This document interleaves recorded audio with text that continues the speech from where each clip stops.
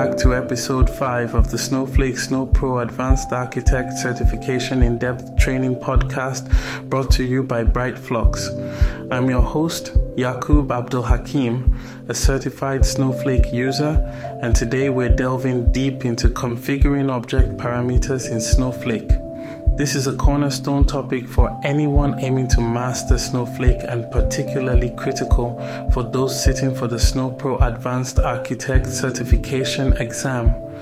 Our journey through configuring object parameters will be extensive, covering all the essential elements needed to grasp the topic thoroughly. We start with understanding the fundamentals. Snowflake's architecture allows for diverse configuration possibilities, enhancing flexibility and efficiency. Configuring object parameters involves adjusting settings at various levels, such as account, session, and object levels, including warehouses, databases, and tables. Knowing how to optimally configure these parameters can significantly influence performance and cost efficiency.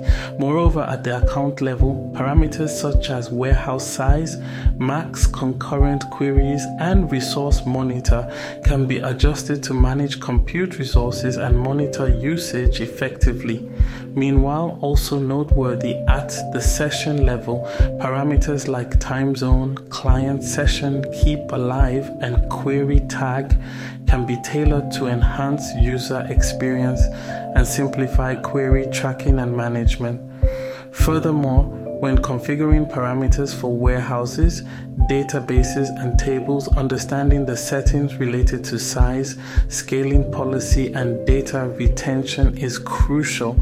For instance, warehouses can be configured with parameters such as max cluster count, auto suspend, and auto resume, enabling efficient scaling and cost management. Additionally, Snowflake supports advanced object parameters, including data sharing settings, cloning, and zero-copy cloning, which facilitates secure and efficient data management across different Snowflake accounts or regions. Lastly, it's imperative to recognize the impact of security and access control settings on object configurations. Parameters like default role, access history, and object privileges play a vital role in ensuring that data is not only accessible but also secure. To wrap up, mastering configuring object parameters in Snowflake requires a comprehensive understanding of how these settings affect the architecture's performance, cost, and security. Through today's episode, we aim to equip you with the knowledge necessary to navigate these configurations confidently. Remember, practice makes perfect, and applying what we've discussed in real-world scenarios will enhance your understanding and prepare you for the exam.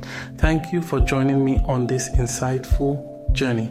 Stay tuned for our next episode, where we will continue to explore the depths of Snowflake. I'm Yakub Abdul Hakim, signing off from Brightflux. Wish you success in your Snowflake mastery and your certification journey.